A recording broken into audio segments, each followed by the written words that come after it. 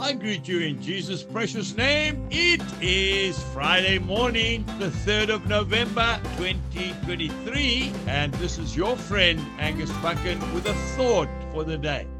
I want to speak to you this morning about probably the greatest and most powerful weapon that every Christian has at their disposal. We go to James chapter 5 and verse 16. For the effective, fervent prayer of a righteous man avails much. You know, they asked Dr. Billy Graham, probably the greatest of all modern-day evangelists, what was the secret of his success? And he said words to the effect, first, it was prayer. Secondly, it was prayer. And thirdly, it was prayer.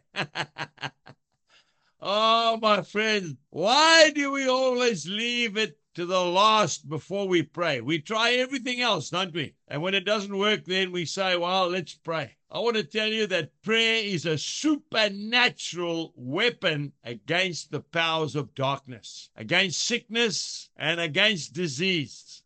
You know, prayer means so much to me that if there is no prayer cover at a meeting where I am invited to speak, I will decline the invitation.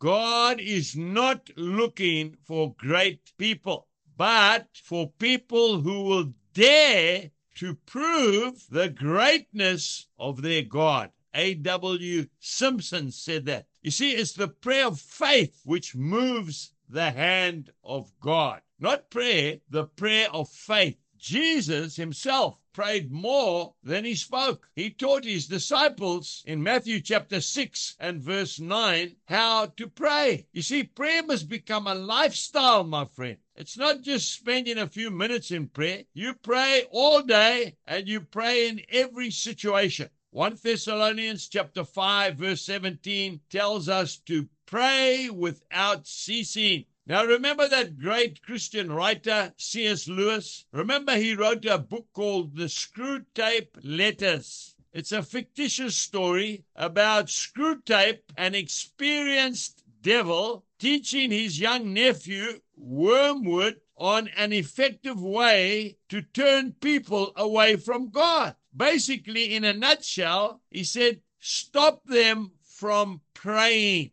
Distract them from praying. Let them do everything else. They can praise God, they can go to church, but don't let them pray. Why? Because when we pray, we move the hand of God. And also, don't limit God with prayers of unbelief.